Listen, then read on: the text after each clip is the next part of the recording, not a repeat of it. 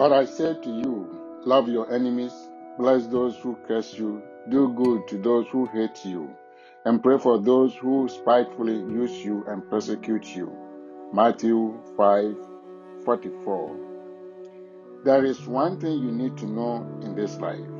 Understand that those humans you call your enemies are not your real enemies.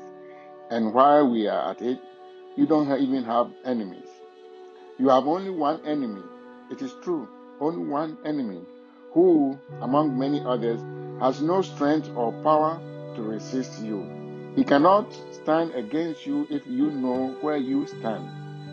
Where you stand in the Lord Jesus Christ is the most powerful place to be in the world.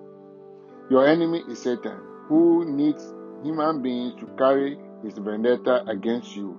So when you bless them, do good to them, and pray for them, your enemy will understand his sorry state.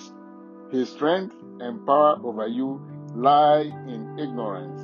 Your ignorance enhances his power and strength over you. Because of that, you are not able to withstand him. Those human beings you see are just tools in the hands of Satan to buffet you. Your intense focus on them makes Satan go scot-free, but he is the one who should face your anger. So if you are a Christian who knows your position in Christ, you will continue to be victorious despite what your enemy can do through others to destroy your testimony. You are the most powerful in Christ Jesus.